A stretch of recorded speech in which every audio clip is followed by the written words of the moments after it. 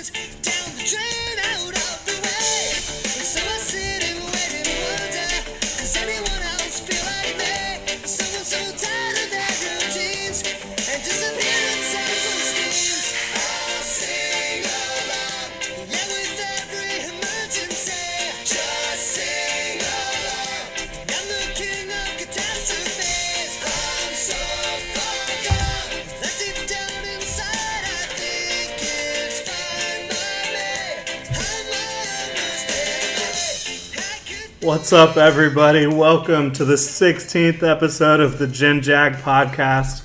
I'm Jordan DeLugo. I'm here with my co-host, Scott Klein. We're without our resident coach, high school football coach, Hunter Evans, today, who I think he's going to a concert or something. That's way more important than a podcast, right? Oh, yeah. Priority. Yeah. He did, however, say, and I'm sure... I think it was the Backstreet Boys, if I'm remembering correctly. I'm sure all of his devoted fans will appreciate this. He did say he was going to go home and cry himself to sleep when we told him we could not reschedule the podcast this week. So, yeah. The show must go on. That's right. That's right. The show must go on. We're here for y'all. So, again, this is the Gen Jag Podcast. I'm Jordan DeLugo. You can find me on Twitter, Facebook, and Instagram at Jordan DeLugo. You can find my co-host at Scott Klein1. That's Scott Klein, Klein 1. So we've got a jam-packed show for you today. We brought you in with the tunes of Less Than Jake there.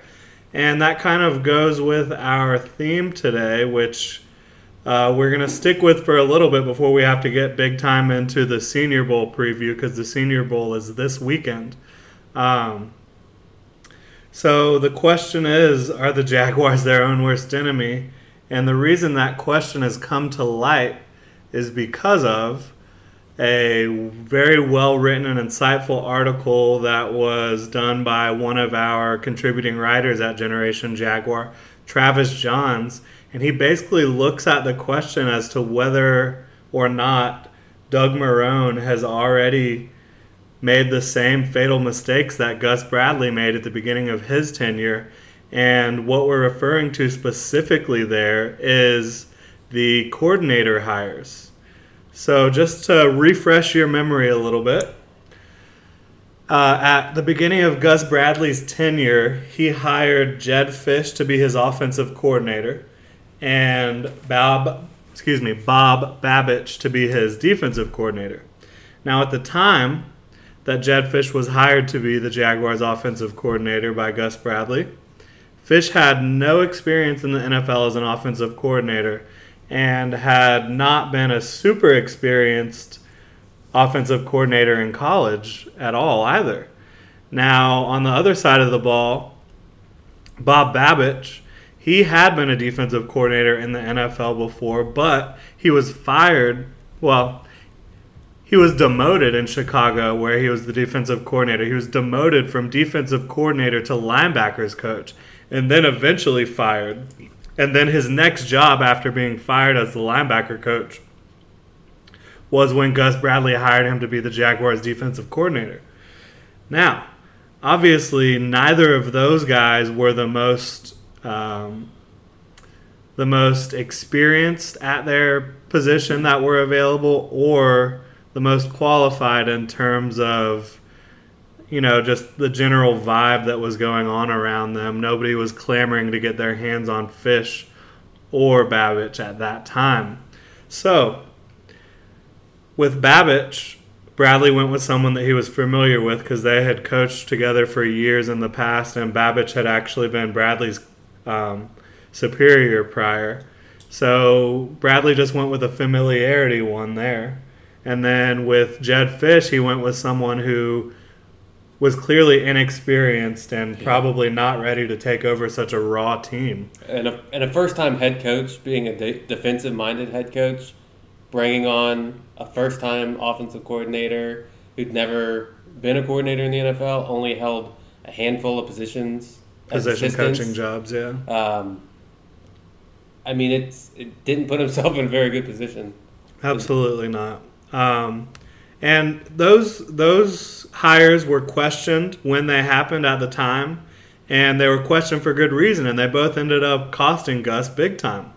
Now, Gus did replace both of those guys while he was the head coach still in Jacksonville, and he replaced them with one Greg Olson, who at the time I don't think it was possible to say with any supreme confidence that is 100% a bad hire. In hindsight, it was a bad hire. Going into that situation, Olson had done some positive things. Josh Freeman had his best season under Greg Olson in Tampa, and Olson had also guided Derek Carr to a very impressive rookie season out in Oakland.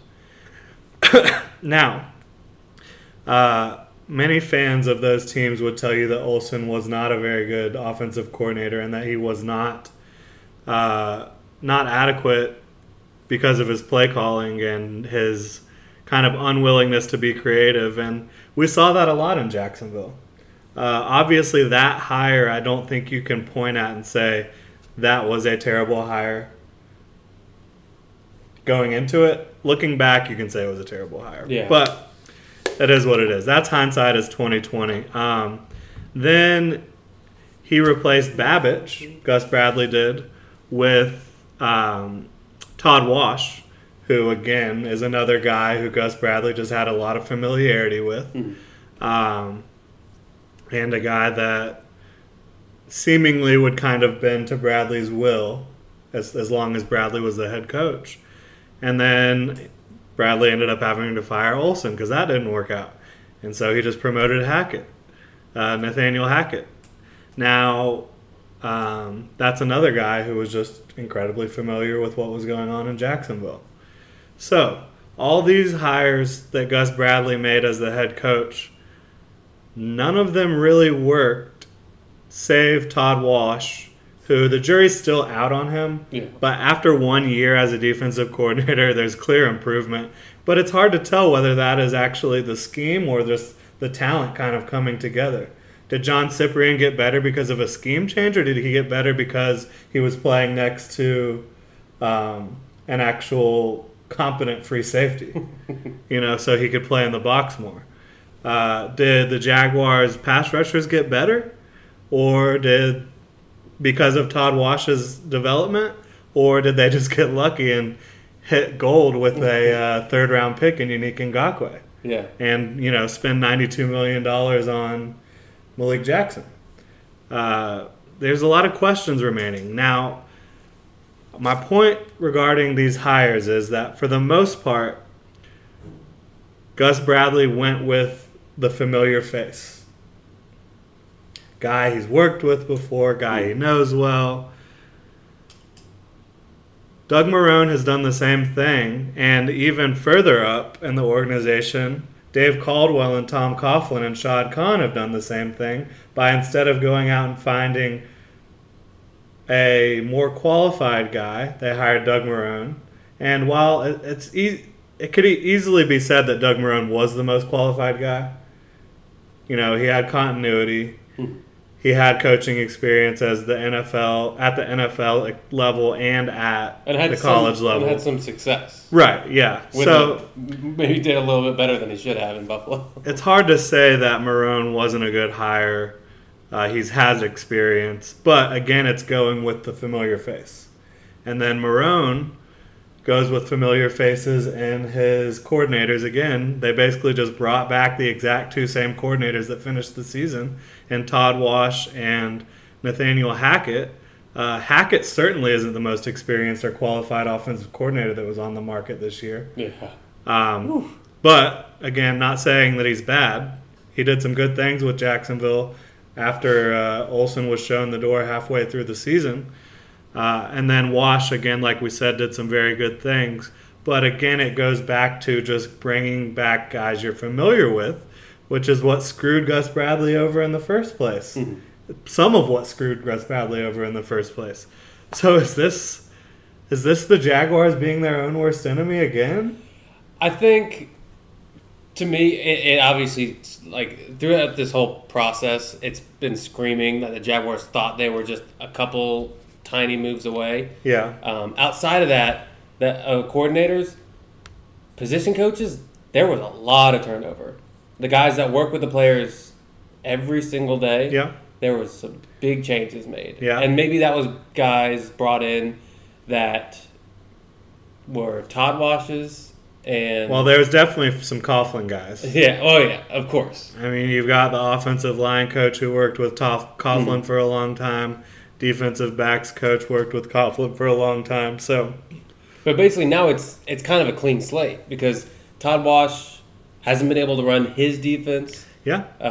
Hackett hasn't been able to run his offense. Yeah. Now you have an entirely new, almost new staff to be able to form them and say, this is what we want to do. This is our view of what we need to do. So they are very similar. You just got to wait and see. Yeah. I mean, time will tell. The people at the top, you're like, okay, well, I mean, Gus Bradley was the one who hired him, and he clearly struck out on a lot of things. So the jury's still out on them, but they brought in a whole new set of people. And I think that's obviously them saying not only what you just said, which is they're close, but that Gus Bradley was the issue.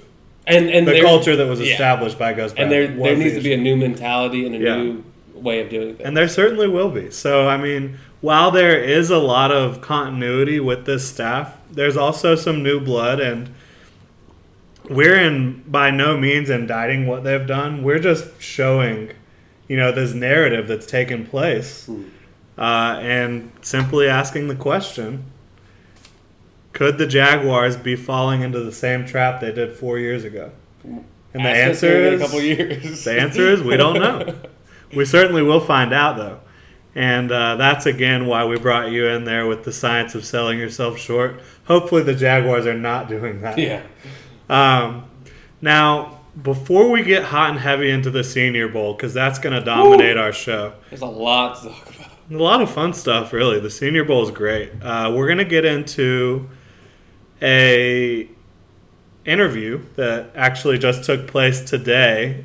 If you're listening to this on Thursday, the 26th, and it took place tomorrow, or the day before, Wednesday, January 25th, the day we're recording. But anyways, Dave Caldwell sat down with Brian Sexton, who used to be the voice of the Jaguars, and they had a really enlightening interview, in my opinion. Caldwell isn't always the most giving or forthcoming he can be very tight-lipped when he needs to be, but when he wants to be. I think that there was some interesting things said regarding the Tom Coughlin hiring as the executive vice president.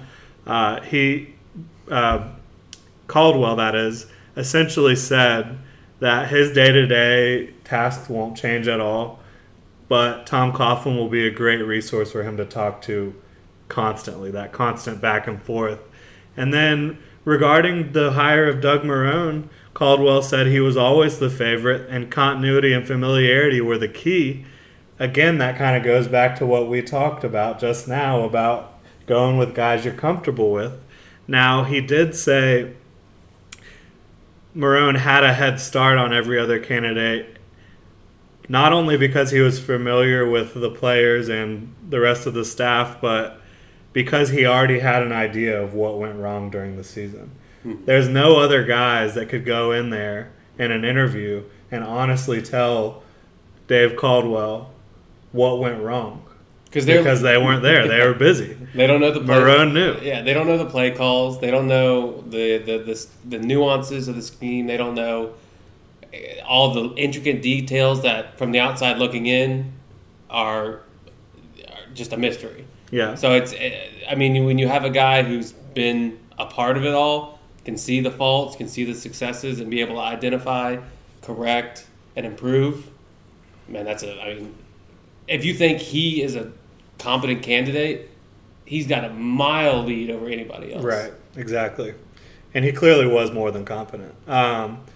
Dave Caldwell versus Doug Marone and Tom Coughlin, and I do not mean that in a negative way, but Caldwell kind of has this, and this is his own words, and I'm sure he didn't mean to sound arrogant, but the way it came out, it was a little bit. He has this visionary mindset.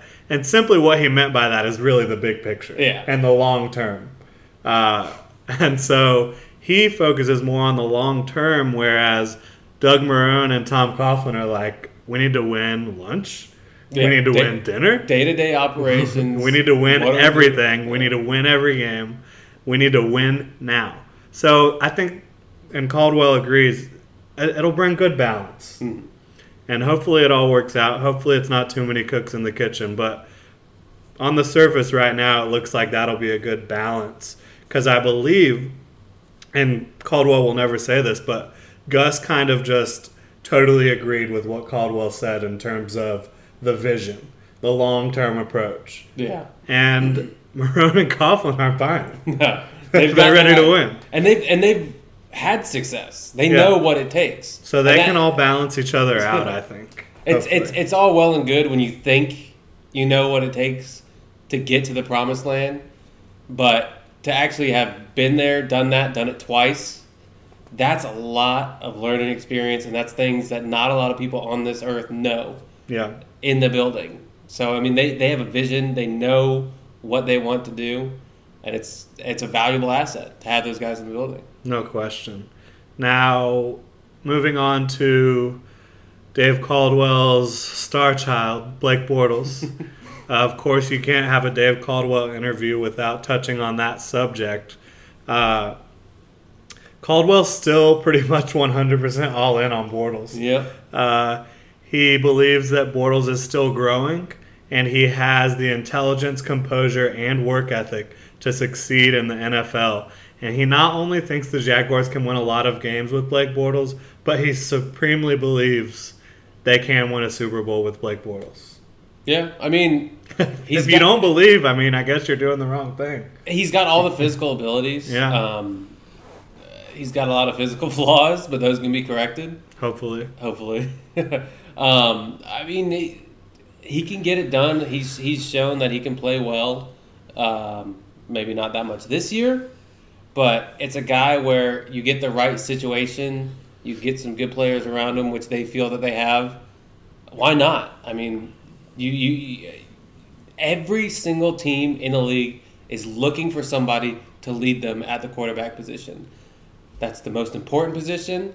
That's the most valued position, and that's the position that the most resources are spent on. Yeah. When you can give up 3 first-round draft picks to get a quarterback, there's not another position within 100 miles of that. No. So, I mean, when you think you have the guy, you latch onto him and you give him every chance you can get. Absolutely. Now, on free agency, Dave Caldwell said that they'll pick their spots. But he said if we have a weakness, we will be as aggressive as needed to go get that player at that position if we think he's the right guy. Yeah, the Jaguars are going to have over $50 million in cap space once free agency starts, which is just ridiculous. I mean... Go get him. Go get him. Props to him and John Idzik for getting the contracts done the way they have gotten them done for the last 4 years. In my opinion, that is by far the biggest asset and the thing that Caldwell and Idzik have been the most successful at.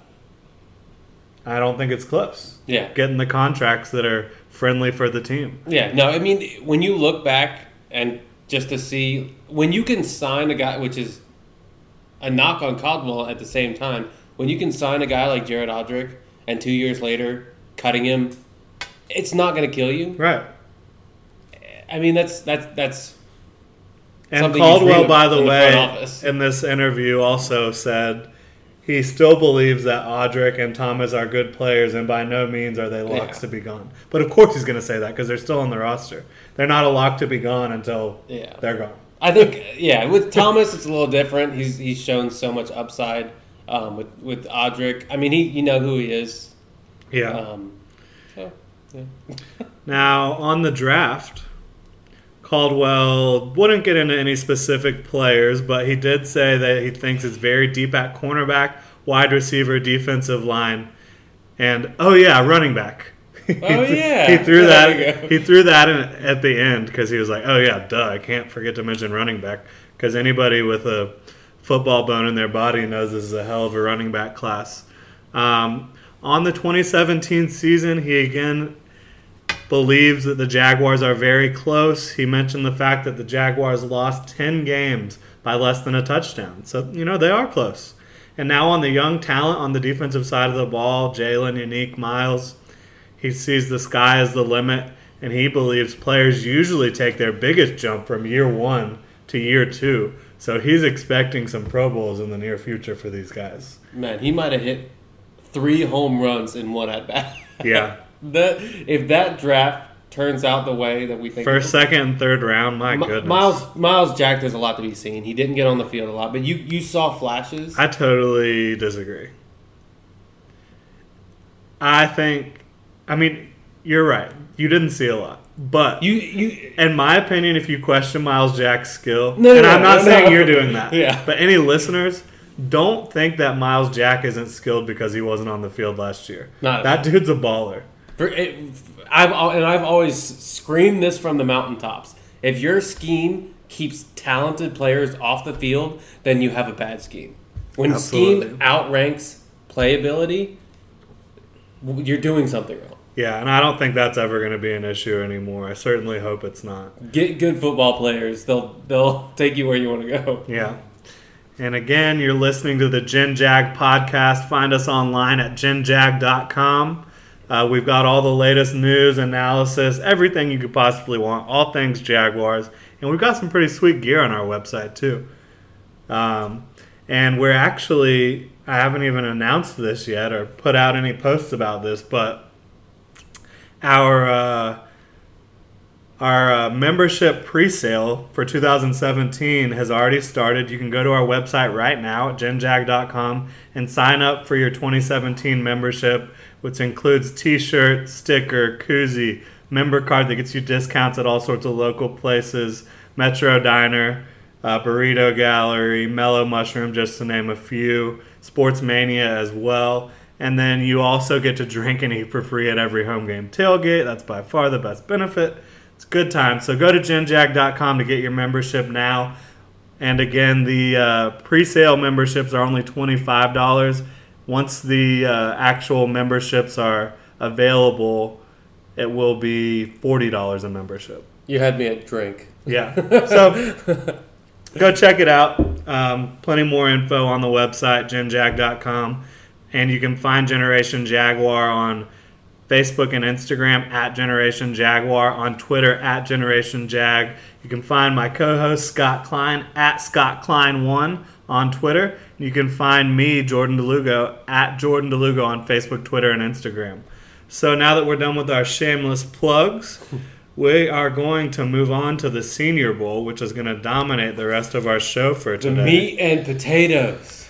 Whew. So last week we got a little deep into the East-West Shrine game, and we had some fun with that. The East-West Shrine game, again, featured 90 players that were either drafted or signed as undrafted free agents in 2016. That's all good and dandy. But the Senior Bowl is a whole different animal. There was over 80 players that were drafted, not drafted or signed as undrafted free agents. 80 players that were drafted from the Senior Bowl in 2016. There are quite a few players that will go first round. Yes. There's absolutely 100%. A ton of talent in this Senior Bowl. and we're going to get hot and heavy into it. It appears at this point that the South team is just loaded with top talent. I think I'll give you the floor for a little bit here, Scott, to start looking at some of these incredibly talented players that might fit with the Jaguars and where the Jaguars might be looking to take them if things shake out the right way. Yeah. No, I mean, look at just scanning it, doing the eye test, it looks completely one-sided with NFL talent. Now, in terms of the South versus the North? Correct. Yeah. The South, on just at first glance, looks like they have so much more talent. And that's granted, we live in the South. A lot of these are SEC players, so it's names that we're familiar with. But that is for good reason. The SEC dominates the draft. Absolutely 100% correct. This is not saying, the North doesn't have any good football players. That's not at all true. But these are guys who are top-level talent that flash to me that potentially I could see the Jaguars being interested in. Yeah, and we'll take a look at how they might fit. Yeah. Like in terms of if this happens with the Jaguars in the offseason, this is how this player might fit. This is going in numerical order from their jersey number. There's no rankings. This isn't from top to bottom, 1 to 10, right, or however many we do. This is just, I looked at the list of names, and there's a number next to them. Yeah. And also, before we get into that, I do want to let everybody know we will be getting into specifically the running backs from this game. We're going to look at the top 5 running backs from the Senior Bowl and how they might fit with the Jaguars, because running back is such a polarizing topic around Jacksonville right now.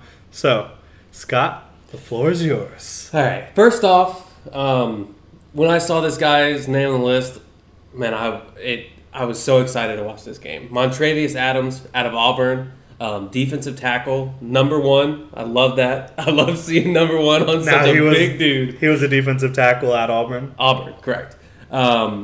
He's a guy. When you watch that game, he stands out like no other. He's an unreal talent. He's violent on the inside. Looking at late first, maybe early second. A guy who, depending on who we get at the top, which if you draft a defensive lineman in the first round, do you go back and pick a defensive tackle in the second round? If he's the best available player, then yeah, maybe you do. Yeah. But he's a guy where if he's sitting there at the top of the second round and we took him, man, I would not be. Do you think he's strictly a defensive tackle? He's pretty big. Yeah. I mean, and if I would say so, he would be more of, I would say, a 3 technique, kind of similar to Malik.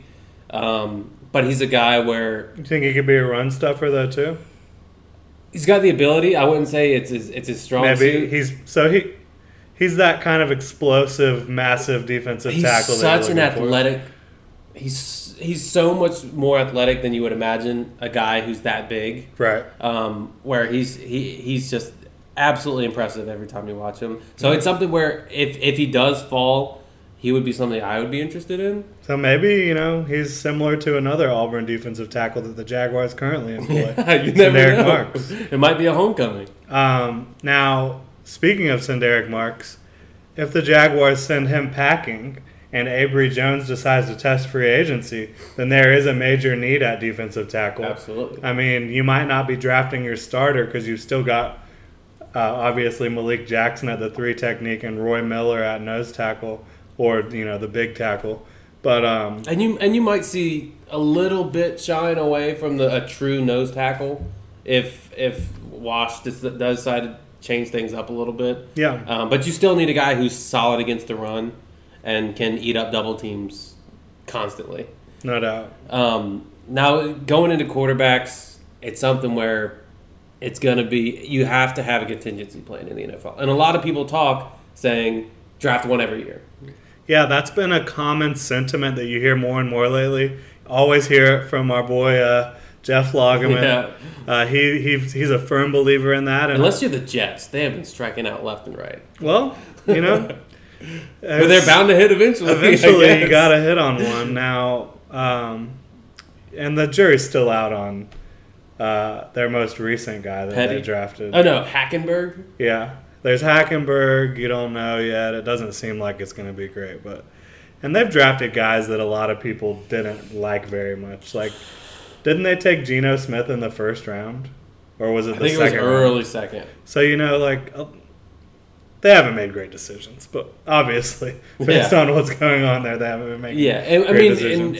Even you took a guy like Brandon Allen last year in the 6th round, I believe. Yeah. There's another guy quarterbacking for the South, Davis Webb out of California. He's a guy I know personally. Well, not personally, but I know him very well. They're best friends. He threw about 700 yards on the Texas defense. Wow. I stayed up till 3 a.m. watching that game. And was that this year? Yep. My goodness. The knock on him, he can be very inconsistent. He's got physical ability. He can throw it all over the yard. But when he goes bad, things can really get downhill. So that could be maturity. It could be just he gets in his own head. Yeah, it could be a mental thing. Yeah, absolutely. That's not what you're looking for with a. But it's something where he's got the physical ability. Where is he worth taking a late round risk on? Somebody's going to do it. Yeah. So if he's sitting there he's projected as high as a 3rd round pick. I don't know if he'll go there, but quarterbacks. It's so hard to project where they're going to go because, like I said earlier, there's so many resources that are spent on that position that they can be absolutely picked 2 or 3 rounds ahead of where you thought they were going to go. You could easily see 3 quarterbacks getting drafted in the 1st round this year with Trubisky, Kaiser, and Watson. And, who knows if anybody else could sneak in there. I doubt it. But, Davis Webb's a guy to keep an eye on for maybe a late-round flyer on quarterback. And he's a guy that if he does last a while, it could be a similar situation to what happened with Allen last year because the Jaguars had a much higher grade on Allen than the 6th round. So you see if Davis Webb has the same kind of thing where he falls back, it could be a similar situation. Yeah. Another guy that this is all. I'm starting on the South team, by the way. So we're going to run through the South because they have a whole list of names. I had to cross a couple off just so we could fit them in this segment.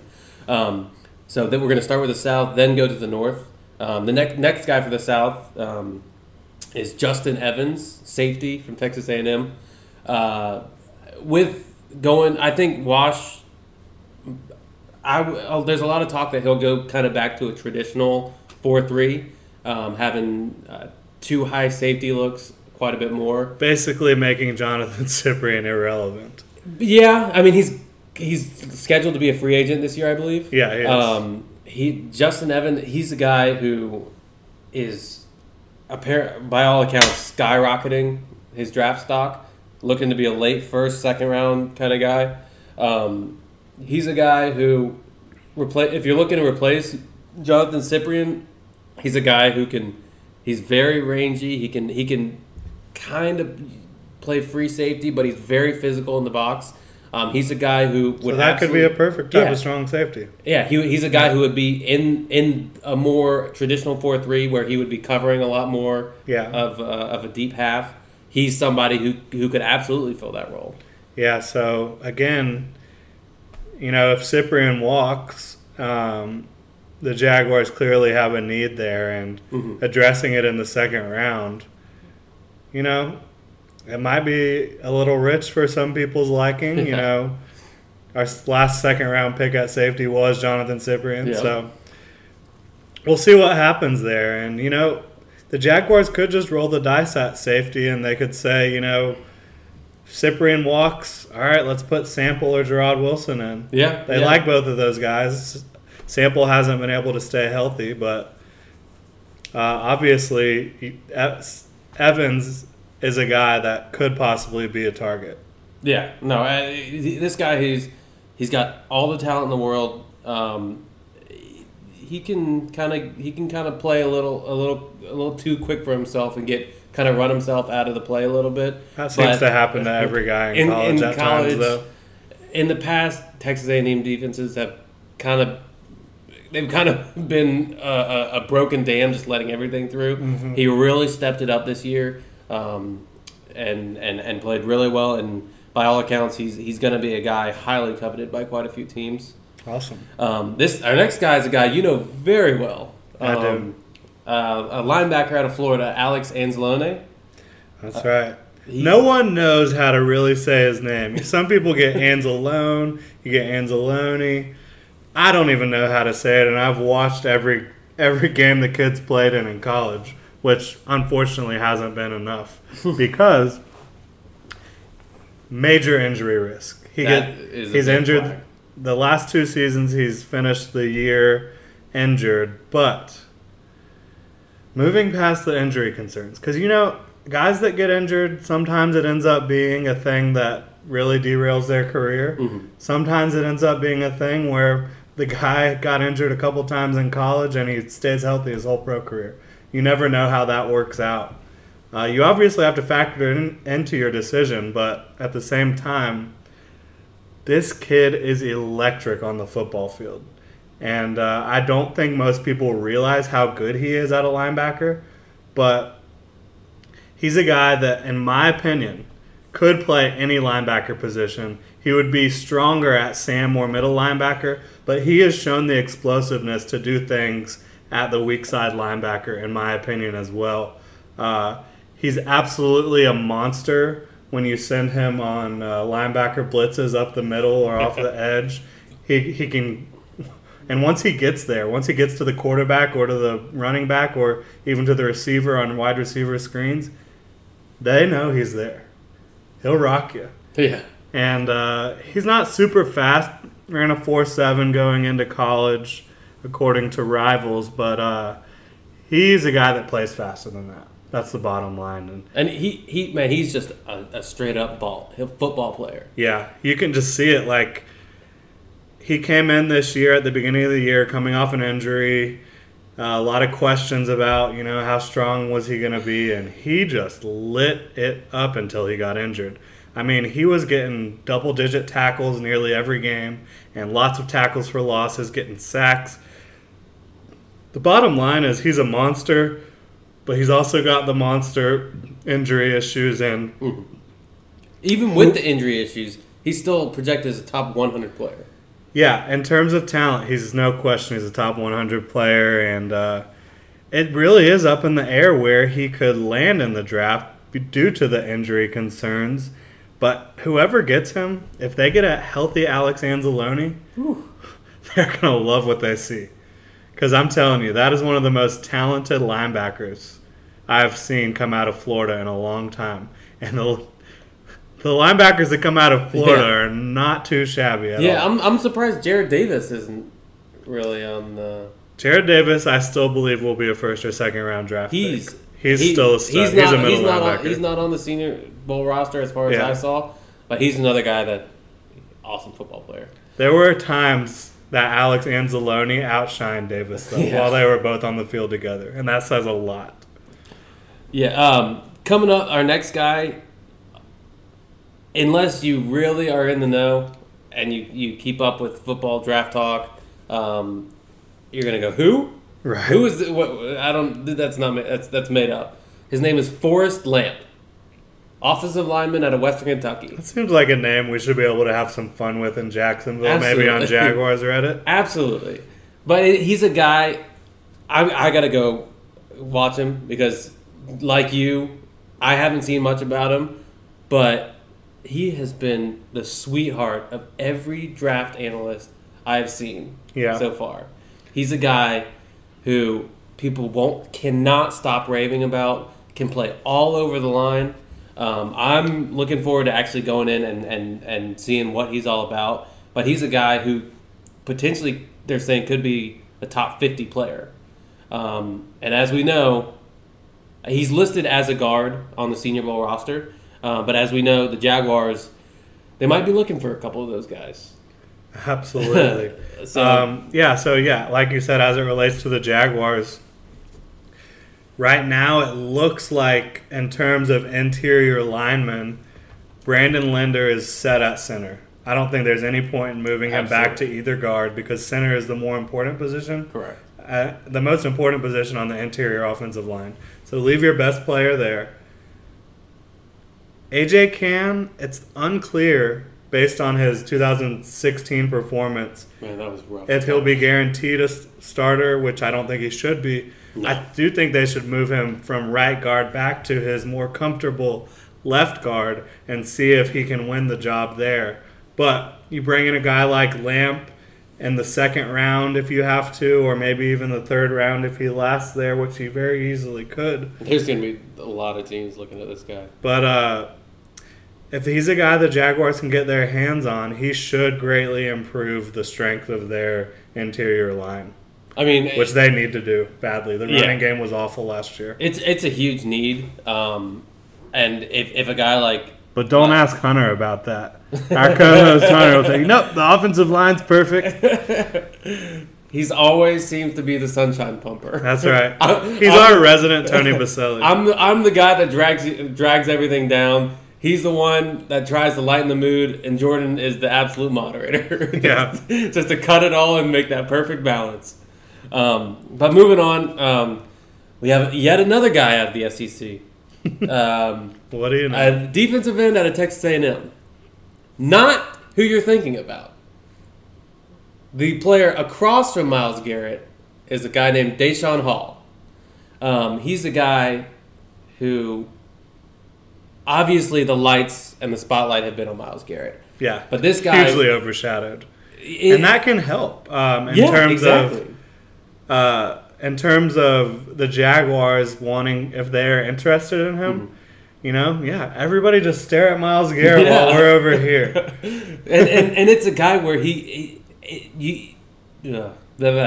can get a lot of one-on-one situations out of that, because if you're going to commit a blocker to a defensive end, you're going to send him to the other guy. Right. So it's where when Myles Garrett is getting double and triple teamed, he was the guy that was going to have to step up to make plays, and he's shown the ability to make those plays throughout the year. And he's gonna, if he does end up being in Jacksonville, he'll have a similar type situation. Mm-hmm. I'm not calling Unique Ngakoue Myles Garrett, but Myles Garrett didn't have 8 sacks in his rookie year yet. Yeah, very. You know what I'm saying? And he's a guy 6'5", 265, 270 almost.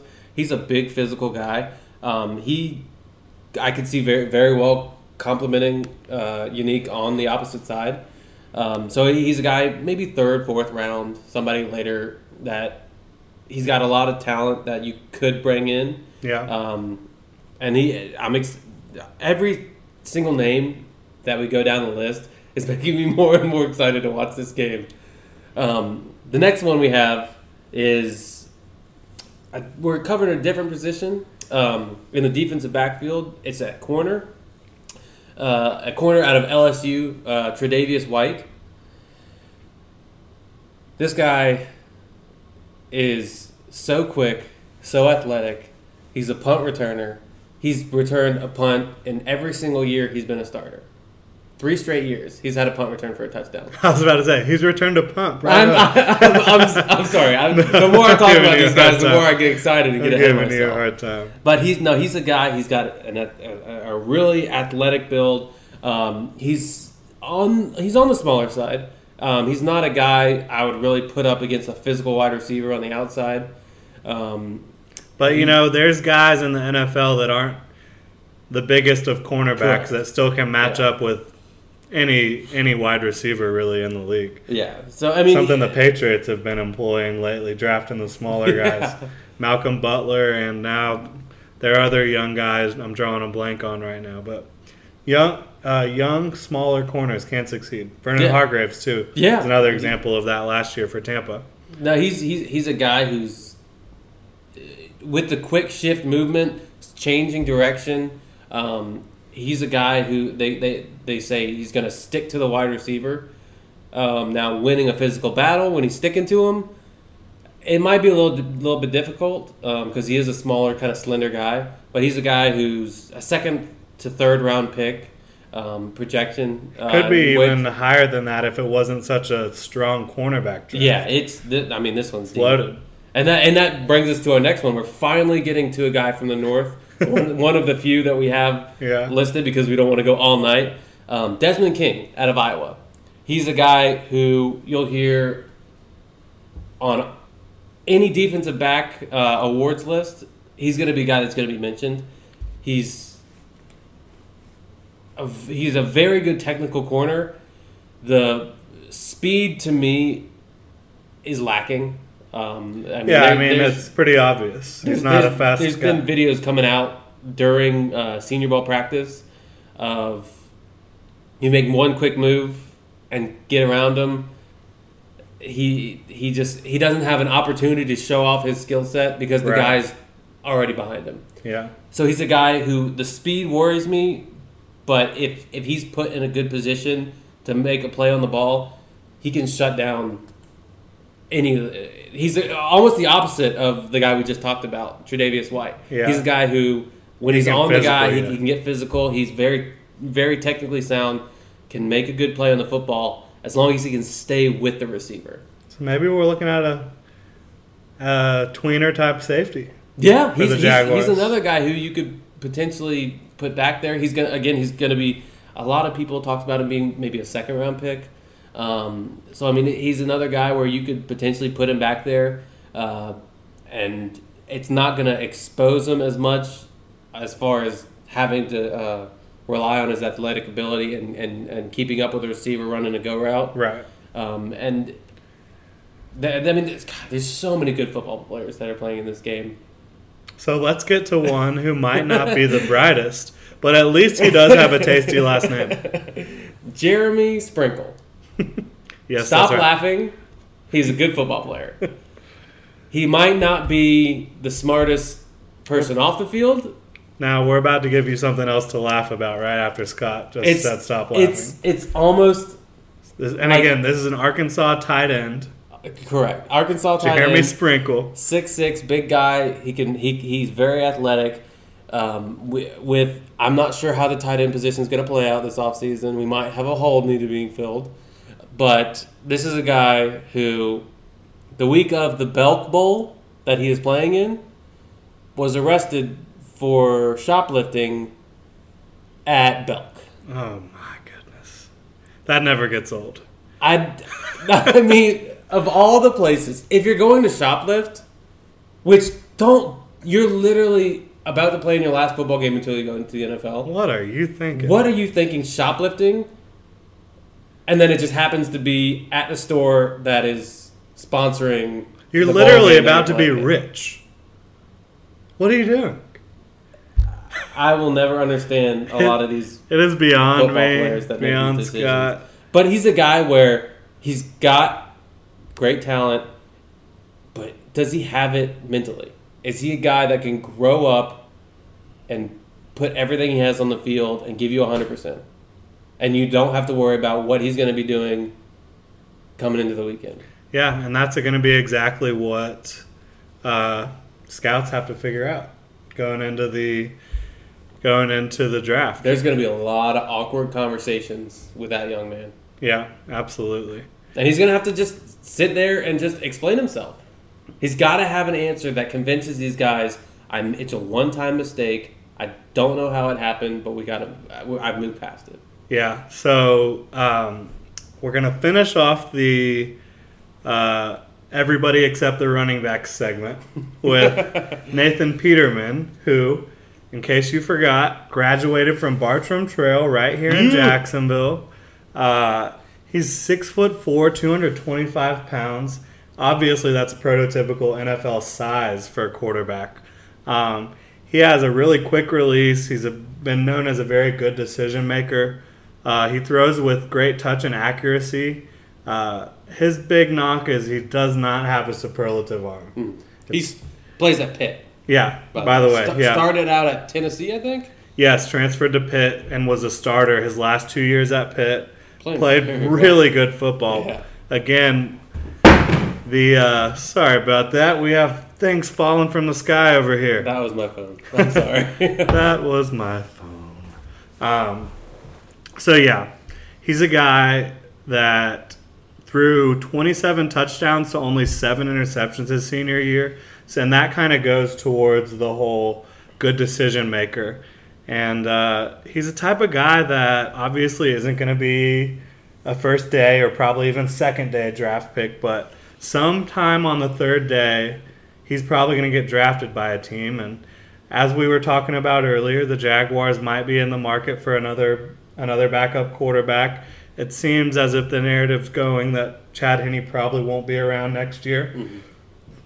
So, Peterman could be a guy the Jaguars look at, and what a great story that would be.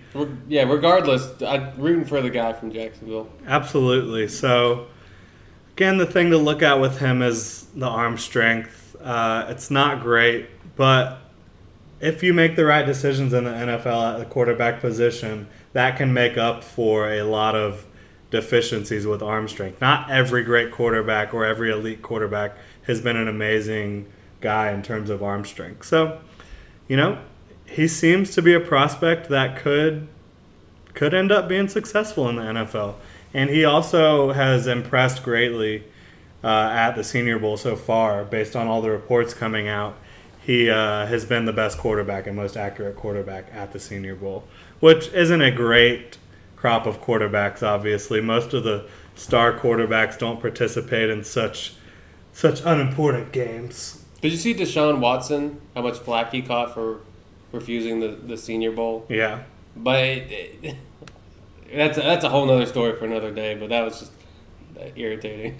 Yeah, I mean, it's the guy. You've seen enough from Deshaun Watson. Like, he's played Alabama twice. He's played Florida State a bunch of times. He's played quality competition. You don't need to see him in another. And people were calling out how he went about it. And it was completely just misfounded. I mean, we're getting off topic here, but yeah, that's fine. It's unbelievable to me. Nothing wrong with he's going to make money. Topic. He doesn't need to play that game. Yeah, and going back to Peterman a little bit, it's really crazy how very different scouts have him graded. I've seen anywhere from a guy like basically could be undrafted. Yeah. Like in the 250s to all the way up to the 6th-ranked quarterback in the class. And like we said earlier, QBs, you don't know what team is going to see just a little something in a guy and take a chance on him. That's absolutely right. Now, we're going to get into a really fun position group with the Senior Bowl. The Jaguars obviously have a need, maybe not necessarily at running back, but they must improve their running game. Whether they want to do that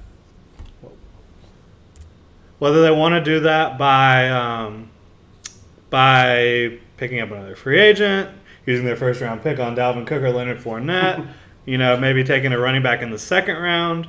They have many different ways that they can go about this year. I do think it would be a mistake to just stick with TJ Yeldon and Chris Ivory. You got to bring in some new blood, in my opinion. Absolutely. Now, each of these running backs that's in the Senior Bowl, I think at the very earliest could be taken in the 3rd round.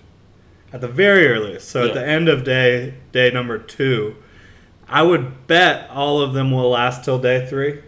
But there's 2 in particular that I think potentially could be day 2 draft picks and could be making a good impact in the NFL sooner rather than later. Now that's Jamal Williams and Kareem Hunt. Williams is a guy that is that BYU? Yeah, he's out of BYU. I have nightmares about that guy. He ran all over He's Texas. torn up many teams in college. He's just a really talented guy. His biggest knock is his top-end speed. He doesn't really have elite 40 time that you look for. He's drawn some comparisons to Matt Forte, who also was out of a smaller school in Tulane, however you'd like to say that. He's a guy who put up huge numbers in college. He got injured his junior year, came back his senior year, and absolutely just dominated. So he's a guy that can kind of do it all. He's got the shiftiness. He shows power. He shows vision. But he just doesn't have the breakaway speed, and that's really what's going to keep him from being considered one of the top running backs in this class, which is just so loaded with talented running backs. And I think Jamal Williams, who we're talking about, and Kareem Hunt could have both been second or third round picks in a different draft. And in this day and age with running backs, it's not about, to me, checking off every single box. It's about, can this guy make our team better? Yeah. Because when you're going with teams will run 2, 3, 4 running backs a game. It's not about really having. There's very few teams that have that bell cow back anymore. So if you have a guy, it'd be nice to have one, wouldn't it? Yeah, you sing your praises when you do have one, but when you don't, you can afford to spend a pick on a guy like Jamal Williams who can give you something that maybe another guy doesn't have when he's, I think, showing that he can perform very well. Yeah, absolutely. Now, Kareem Hunt, I personally think is going to be a better football player in the NFL than Jamal Williams. I could easily understand if you disagreed with me, but I just think he's the more complete package. He's definitely going to be a little bit faster in the 40-yard dash. And he played at Toledo. His numbers were ridiculous. And now they weren't at a Power 5 school, which everyone's going to knock him for that. But it is hard to overlook 6.3 yards per carry, 44 career rushing touchdowns. I mean, he's got some incredible numbers. And now his size and speed combo is much more impressive than is Williams because he's going to run faster than Williams, and he's 225 pounds. He's 6'1", which is a little tall for a running back, but he shows the ability to lower his pad level when impact is about to happen. So he's not like that tall running back that's getting blown up because he's running too tall. You know what I'm saying? Running too high. So he can get the pad level lowered and really lower the boom into some guys. And like Williams, he shows the ability to do it all. The biggest knock for me on him is that he almost exclusively ran from a shotgun set, which in the NFL you will do that from time to time, but you need to be able to run from more traditional running formations such as the I form or just a single back set with the quarterback under center. He also doesn't show the ability to create huge plays by himself all the time. He's got a lot of medium to long runs, but none of that are just like huge breakaways, like 50, 60 yards, what you're seeing out of Dalvin Cook and Leonard Fournette and guys like that. So I think he's going to be a good running back. I don't know if he's going to be a star, but I think he will be a guy that can have an impact day one in the NFL. So those are our two top guys. There's a few more guys in this draft, though, that are interesting. Excuse me. Corey Clement, who's out of Wisconsin. I personally don't see much from the guy, but he's well regarded. He comes from a traditional school that's very known for their running game and for their offensive lines. And I think that might add to his kind of highlight about people put the spotlight on him because he's at a premier running back university. Right. But the thing about it is his predecessor, Melvin Gordon, who was a first-round pick in 2015, averaged 7.8 yards per carry in college. And that is really rare to see that high of numbers. You see some guys that do that, but, those are the elite guys. Obviously, Clement is not that. But Gordon's average of 7.8 was nearly double what Clement has been doing in his career. Clement averages 4.4 yards a carry. And now if he was able to bring the 4.4 yards a carry straight to the NFL, you take that all day. But you can't just say, he averaged 4.4 yards a carry in college. That's what he's going to do in the NFL. He stands 5'10". He weighs nearly 230 pounds. But he doesn't really show much beyond his size. He's not super quick. He's not super powerful for a guy his size. And he's just not not that intriguing in my opinion. Now we're going to have to cut short on Donnell Pumphrey and Davion Smith, but just for your knowledge, Donnell Pumphrey... You're not missing much, by the way. Yeah, he's tiny. He's 180 pounds, but he set the all-time FBS record for rushing yards in a season. In a career, with over 6,400 rushing yards, 67 touchdowns. He's going to be able to run a 4.3 second 40-yard dash in all likelihood. So you're like, wow, this guy's amazing. Only 180 pounds. And his 180 pounds is not comparable to like a Darren Sproles, because Darren Sproles is shorter and more compact. This guy's skinny as it gets in terms of NFL talent. Then you've got Davion Smith from Michigan, who is a running back who's got a lot of power. He makes huge plays regularly, but he's not consistent. You'll see the flash plays, but you won't see the consistency. Unfortunately, we are now out. Save big on brunch for mom, all in the Kroger app. Get 16-ounce packs of flavorful Angus 90% lean ground sirloin for $4.99 each with a digital coupon. Then buy 2, get 2 free on 12 packs of delicious Coca-Cola, Pepsi, or 7-Up, all with your card. Shop these deals at your local Kroger today, or tap the screen now to download the Kroger app to save big today. Kroger, fresh for everyone. Prices and product availability subject to change. Restrictions apply. See site for details.